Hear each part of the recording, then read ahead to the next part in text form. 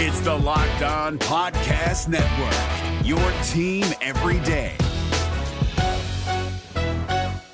Jackson Gatlin here, host of the Monday edition Locked On NBA podcast. Every Monday, I cover the three biggest stories in the NBA with the local experts from Locked On. It's an awesome recap of the weekend of the NBA and a look at what's ahead. Mark your calendars on Monday to join me for Locked On NBA podcast, available on YouTube and wherever you get your podcasts.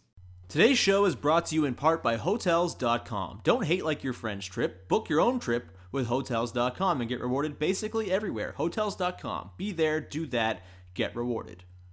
Today's show is also brought to you by Untuck It. Dads come in all shapes and sizes, and so should their shirts, like tall, short, slim, and relaxed. Ever wonder why your father's button-ups look so long and baggy at the end of the day? It can be hard for guys to pull off a casual untucked look that isn't sloppy. That's where Untuck It comes in. Untuck It is the solution that fits just right. Their shirts are specifically designed to look great untucked and feel comfortable at work or on the weekend. No tucking or tailoring required. Go to untuckit.com, promo code NBA to get 20% off. You are Locked On Raptors, part of the Locked On Podcast Network.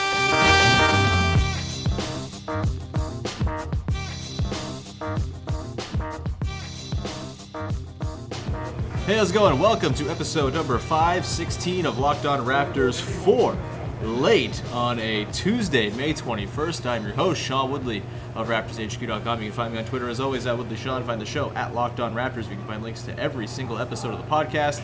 And, of course, make sure you're checking out the Locked On Podcast Network with team-focused shows for all the NBA teams, a bunch of MLB shows as well. We got the Locked On NFL shows if you're still interested in breaking down what happened in the draft a couple weeks back. And you can find all the shows in the network on iTunes, Stitcher, Spotify, Google Play, and Himalaya. If you are in the market for a new podcast app, Himalaya is the one to try out. It's great. It's great for personalizing your own podcast playlist and stuff like that. So make sure you are testing out Himalaya on the App Store for free. Download it, get it set up. All right. On today's show, we are deep in the depths of a very loud and rambunctious Scotiabank Arena with myself and Daniel Reynolds from Raptors HQ after the Raptors 120-102 Game 4 shellacking of the Milwaukee Bucks to even the Eastern Conference Finals at 2 apiece. Daniel, how are you, man? I like that you use the word shellacking. That's a very confident word to use. A pasting? Well, I'll tell you, it's like when Norman Powell is taking heat check shots. Yeah. That's when you get into the shellacking zone. That's true. This will go down as the Norm Powell heat check game, among other things. What did he shoot? 6 for 18? He was 6 for 18. Yeah. I think he hit all 6 of his shots in his first 6 attempts, and then just was heat checking the rest of the way. But it was fine. I had no problem with it. I joked that he was shooting 100%. And what's funny is that for all the times we are tweeting about or nervous of, Brook Lopez going off, or Ursan Silva's a Raptor killer, or we got to worry about Brogdon.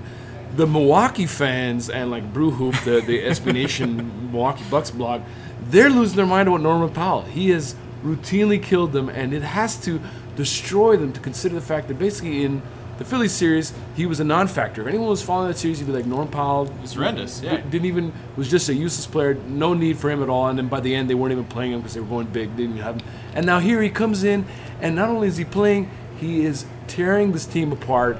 And it's hilarious. I don't know how it happens. I don't know why it's happening continuously against Milwaukee, but I love it. I don't know if he's jilted because they traded his draft rights or the pick that became him before the draft rights were even selected on draft night in 2015. That's got to be where the curse started. Yeah. I mean, it's hilarious. OG Anunoby, I'm sure, would be punking the Bucks in this series as well if he were healthy. But, yeah, great Norman Powell game. Great game for the bench. I think if there's a big takeaway from this one, it's the Raptors bench showed up and was good, and I don't know where it came from. I don't know where Fred VanVleet going 5 of 6 from the field and 3 of 3 from deep came from. I don't know why he started getting lucky bounces off the backboard and rim because he's not had them at all so far in the playoffs.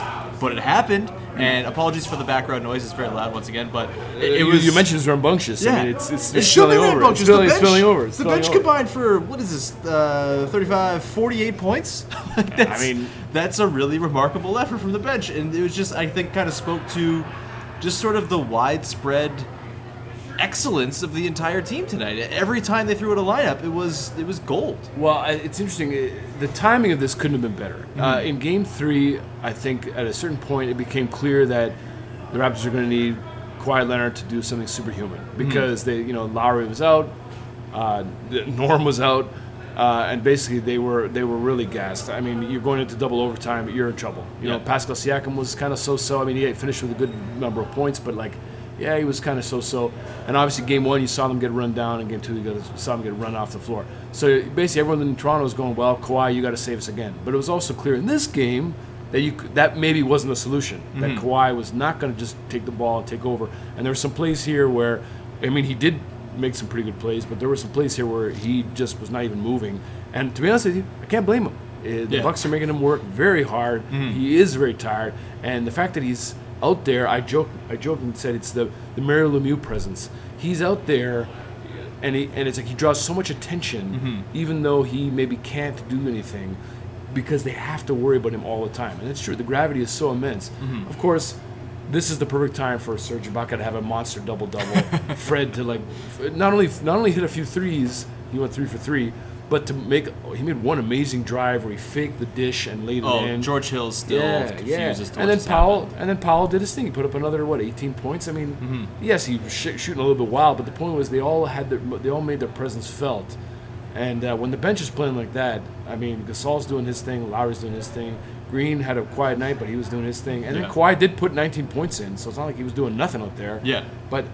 And their defense was amazing again. There were a couple of times, I lost count of how many times you were reacting to that defense, and rightly so. Yeah, the defense was insane. Once again, the rotations are just so crisp and deliberate, and they know exactly where everyone's supposed to be. They're communicating. They know exactly when to send the double at Giannis, which is typically very, very early, and they're getting back to it quickly. And they're ensuring that the guys getting the shots that they're helping off of are Nikola Mirotic or Brook Lopez. They're not getting burned, or Eric Bledsoe. They're not getting burned by Chris Middleton in those situations, right? He had a good game tonight. He did. He was honestly, the one guy. Probably the best player on the floor for either team was Chris Middleton. Pretty much. What did he shoot? He was 11 of 15 for 30 points. Kawhi was... obviously part of it is the fact that his leg seems to be a little bit hurt, but Chris Middleton was in his grill all night long, fighting through screens, and just sort of made everything difficult. And credit to Kawhi. I mean, he took that extra defensive attention, turned that into just one assist, which seems ridiculous and low. The hockey assist. Nick Nurse mentioned how this many turnovers in the postgame. did He had 2 turnovers. Yeah, I think that's there was a lot of swinging happening out of Kawhi, right? He would drive in, there'd be 3 dudes on him, and then Kyle would make a smart pass, or Marcus Gasol makes a high-low feed to a cutting Siakam or something like that. Yeah. And there was just a lot of prolonged sequences of Raptors ball movement, which it's not something we've seen for pretty much since the Orlando series, really. Well, the Sixers series was a slog, and there was just nothing to be had there. This series has been a pretty defensive battle as well, aside from the first 3 quarters, I guess, of Game 1. And it was just to see that. That's the reason Powell and Ibaka and Van Vliet had the nights they did, is because Kawhi, when he was playing with them, was using his gravity, leveraging that, and they were getting the looks that that were knocking down. But also the Raptors are look a little less scared of taking the shot. I mean, Gasol in particular. I mean, he played terribly in Game 2, and the knock on him throughout the postseason has been his reluctance sometimes to shoot. Yeah. And I think you're seeing less and less of that. He has taken the shot. He had a couple of beauty high-low passes. That's what you'd expect from Gasol. That's what the Raptors really wanted. And I think the fact that those kind of things are starting to happen, once those guys are taking the shots, it trickles down. Then all of a sudden the driving lanes open up, and then a guy like Powell, who maybe in a different situation would be a little out of control, all of a sudden has those clear lanes because he doesn't have to force it, because the play's there, because he knows that if he does get stuck, Gasol's waiting for him, Danny Green's there, Kyle's making Kyle was just unbelievable. That was a vintage Kyle game. Yeah. He had 25 points on 11 shots. Yeah. He went 10 of 10 from the free throw line, and he distributed the ball. He had some rebound. He made some amazing hustle plays. There was that one where he was diving. It was an offensive board where it looked like it was going to go off of Siakam out of bounds, and then he dives in and throws it off of Lopez while he was while he was horizontal above the end line. He had to do this all before he hit slammed into the ground, and he made the play work. He took a charge on Giannis as well. After Game 1, it was I can't believe they wasted. This wasn't me. This was some people being I can't believe they wasted the good Lowry game, and it's he's kind of capable of more than just one good game. And I thought this game across the board was better than his Game 1. We hadn't seen him shoot like that. Yeah, that's the thing. And now it's interesting. Now it's gone back the other way. Now you expect him. He shot 3 for 7 from deep, and that's more in line of what you'd expect out of Lowry, where you don't feel oh no, here's another 3 attempt. It's great, that's a good shot, and he's This one, the joke was you can't waste this game from the bench because you don't know if they're going to play this well again. But I mean, someone tweeted this. Our favorite friendly site and troll Justin Rowan said the bench players tend to play better at home, and that's true. It was role players. Role right? players, yeah, sure. And I think he was making a joke about Lowry, but that sentiment is not wrong. The Bucks will probably the Bucks bench players, role players will feel a little more comfortable in Milwaukee, and I think the Raptors are going to have to respond to that. I mean, you could see them losing Game 5, perhaps. I don't want to talk too negatively, but the fact is, it definitely doesn't feel. I mean, the Raptors have been in exactly the situation before. Yeah. But it doesn't feel the same as it did then. No, it doesn't feel quite as daunting. Because Giannis, while he's amazing, is not LeBron James. No. And doesn't have the psychological hold that LeBron did over the Raptors. And they didn't win those 2 games by completely embarrassing. Yeah, and also, I mean, the fact that Kawhi is on this team is very that important changes as well. the calculus a little bit too. We'll get to Kawhi in just a second. First, I want to remind people that today's show is brought to you by Grip 6, where their goal is to literally make the best belt that's ever been made. Grip 6 is an easy, thoughtful gift for dads, brothers, husbands, uncles, grandpas, even moms and wives. Ultra lightweight with no holes, no flap, and it carries a low profile with the buckle laying flat against the waist, making the belt super comfortable. Grip 6 is the only belt with no holes, no flap, and no bulk. Grip 6 has a special offer for you at grip6.com/lock. That's LOCKE. The NBA playoffs are right around the corner, and Locked On NBA is here daily to keep you caught up with all the late season drama. Every Monday, Jackson Gatlin rounds up the 3 biggest stories around the league, helping to break down the NBA playoffs. Mark your calendars to listen to Locked On NBA every Monday to be up to date. Locked On NBA, available on YouTube and wherever you get podcasts. Part of the Locked On Podcast Network, your team every day. All right, Daniel, let's get into Kawhi. So, like we touched on him a little bit, his playmaking, stuff like that. He finished the night 19 points on 6 of 13, got to the line, 6 of 8 from there, 7 boards, 4 steals, 2 blocks. His defense in this game, as it tends to be, was ridiculous, and his rim protection for some reason is a thing now. It's been I think the last couple of games. It's got to be. Yeah, it's been outstanding, and I just. Are you concerned at all about the leg thing? Because I guess there's 2 things. One is he missed all last season with a leg injury. This is concerning that he's limping around. At the same time, when he went to go sit on the bench, Alex McKechnie didn't walk over to him. The Raptors training staff didn't walk over to him. Apparently, Nick Nurse said in the postgame that he tried to get Kawhi an extra bit of rest, and Kawhi wasn't having any of it. Are you what's your level of concern about Kawhi's health going forward? And are you worried that's going to play a role in how the series ends up finishing?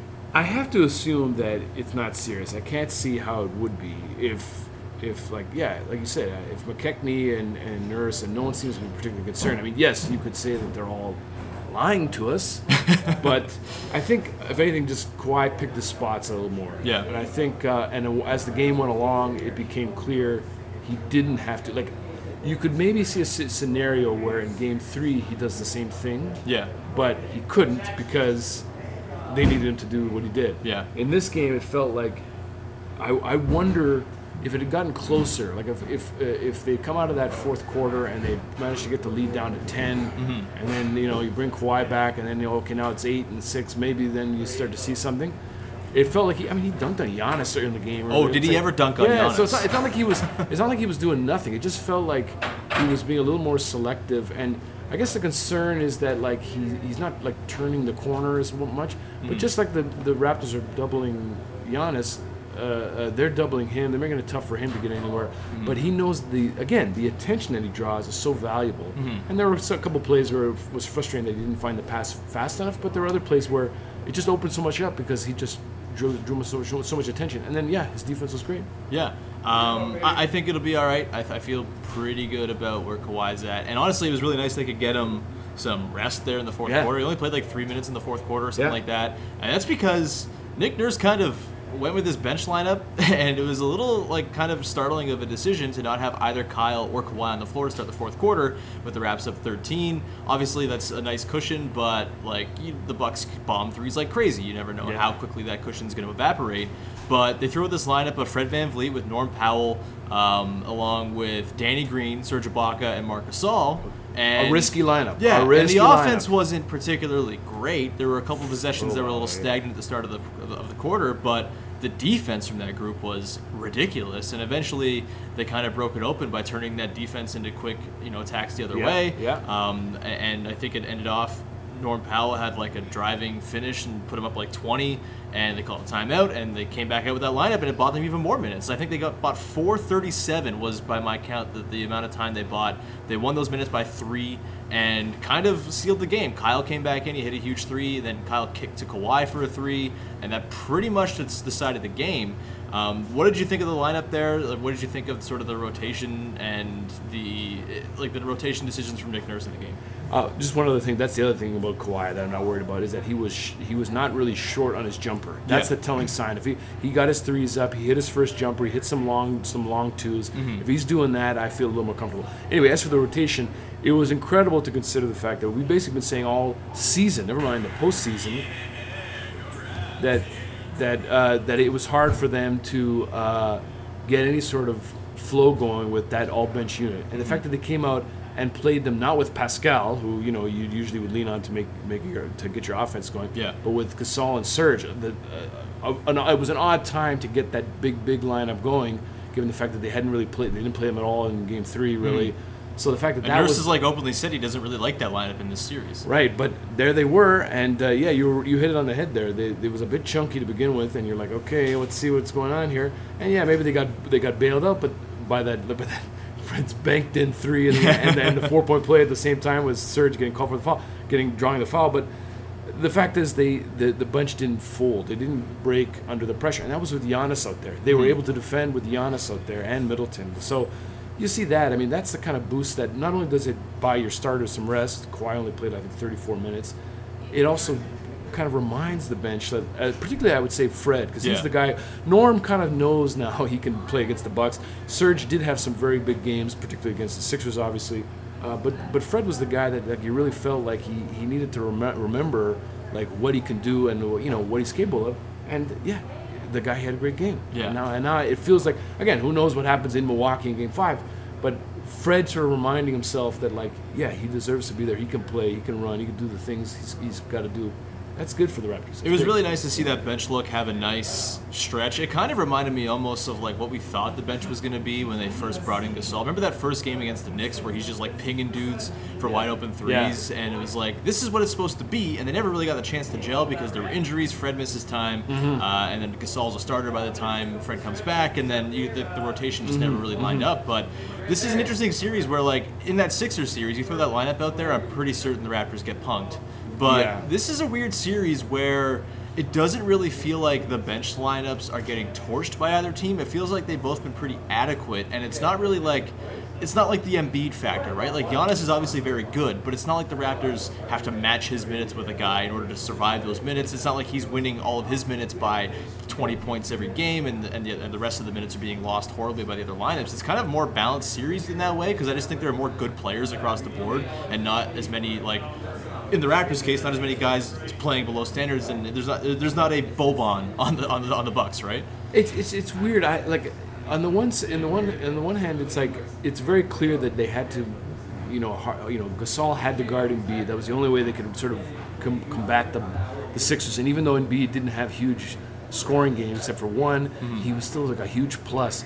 And it's interesting because Giannis has the ball a lot and really it's hard to guard him. Yeah. But somehow the Raptors have been able to sort of stack up the defense. I wish I could sort of quantify this. It's like they know how to defend him, but of course Giannis knows how to beat that kind of defense. Draw a few defenders, kick out to all your shooters. But then the Raptors have been able to somehow wall off the paint enough, and then closed out enough, carefully enough to sort of make that hard. And then the variance of that where, Brook Lopez doesn't go off for 29 points, and, Mirotic and Ilyasova fall to earth a little bit. And then Brogdon is, Brogdon had, 2 points? Brogdon was bad. He looked like he was probably the most tired of everybody. Beat up by Kawhi for 50 minutes,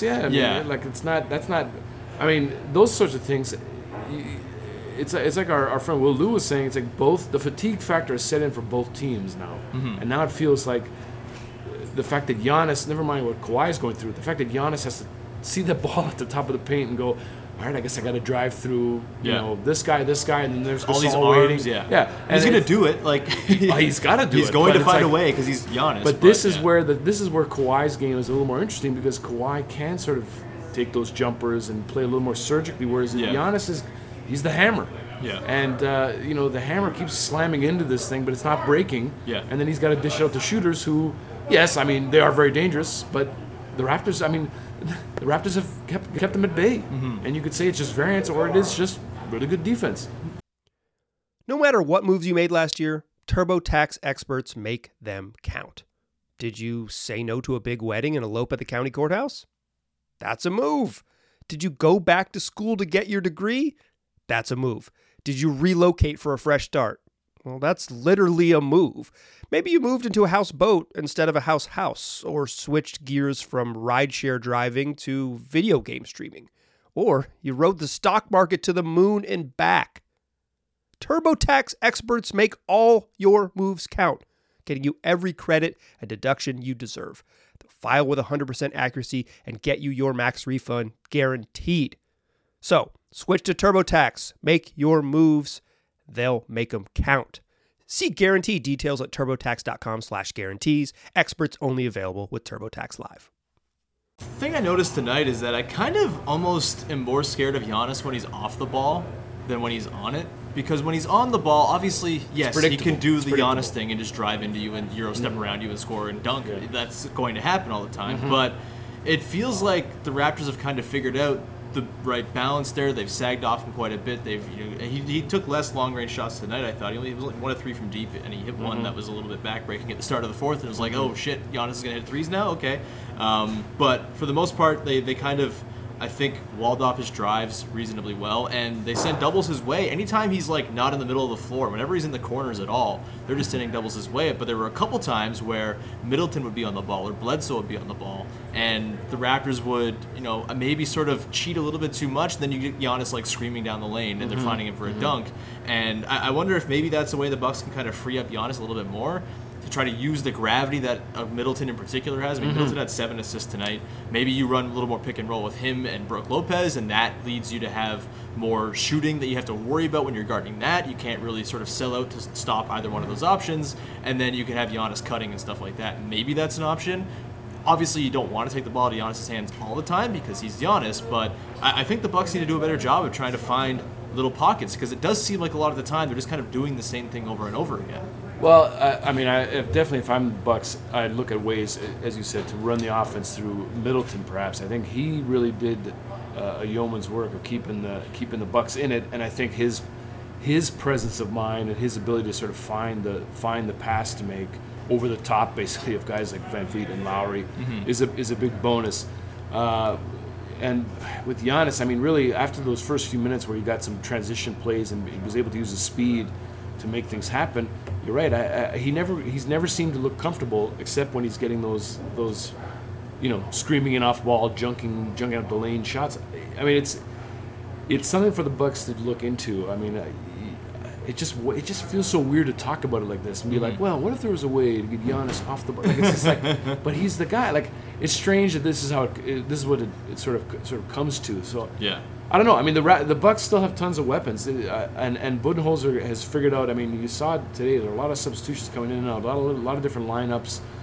The Raptors and the Bucks are making a lot of adjustments to each other. They both coaches know what the other guy's doing. They figure out ways to try and break it and solve it. But at a certain point, the Bucks are they're gonna need that monster game. I mean, you go back to the Sixers series, Game 3, they got this monster game from Embiid, and it felt like, oh no, like the Sixers are a monster if he plays like this. If Giannis starts doing that, I mean, I don't know what happens if he does. I also wonder if maybe they'll start using the way Embiid started being used as a roll man a little more often in that series. I wonder if maybe they'll start using Giannis as a screener a little bit more often for Middleton, and then that creates a real problem because you got to tag Giannis and you got to worry about Middleton's gravity.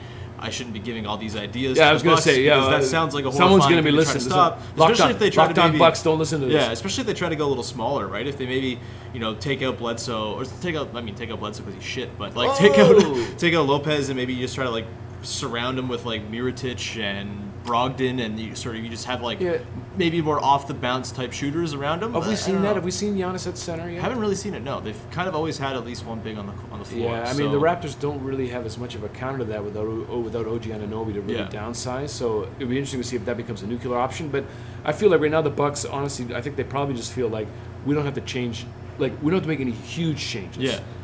In terms of like throwing the whole rotation around or changing up everything wildly. I bet you they're very confident. They'll go to Game 5, run their offense again, and generate better looks. I think they have to figure out ways to tighten their defense up. And then, I mean, Giannis, I don't know. Yeah, I wish I could make more of a coherent point here, but I'm just like, I'm happy. I'm just mostly happy that the Raptors have actually made him work harder than I think most people would have thought he would have had to. Yeah, I mean, this was the perfect game for the Raptors, right? It's not going to stay this way forever. George Hill's not going to take 2 shots in 27 minutes, you would think. Oh, wow. You know, Brogdon's not going to go 2 of 11. Pat Connaughton's not going to go 1 of 4, although I don't think Connaughton's particularly good and not very useful in this series. I'm worried about George Hill. I mean, he was lights Hill out and in Brogdon Game 3. are the two guys on the Bucks bench that are scary. Everyone else, it feels like they're kind of liabilities at this point. I mean, Ilyasova does his really annoying Ilyasova things, but at the same time, like he's kind of a liability. And Pascal Siakam did not really punish him the way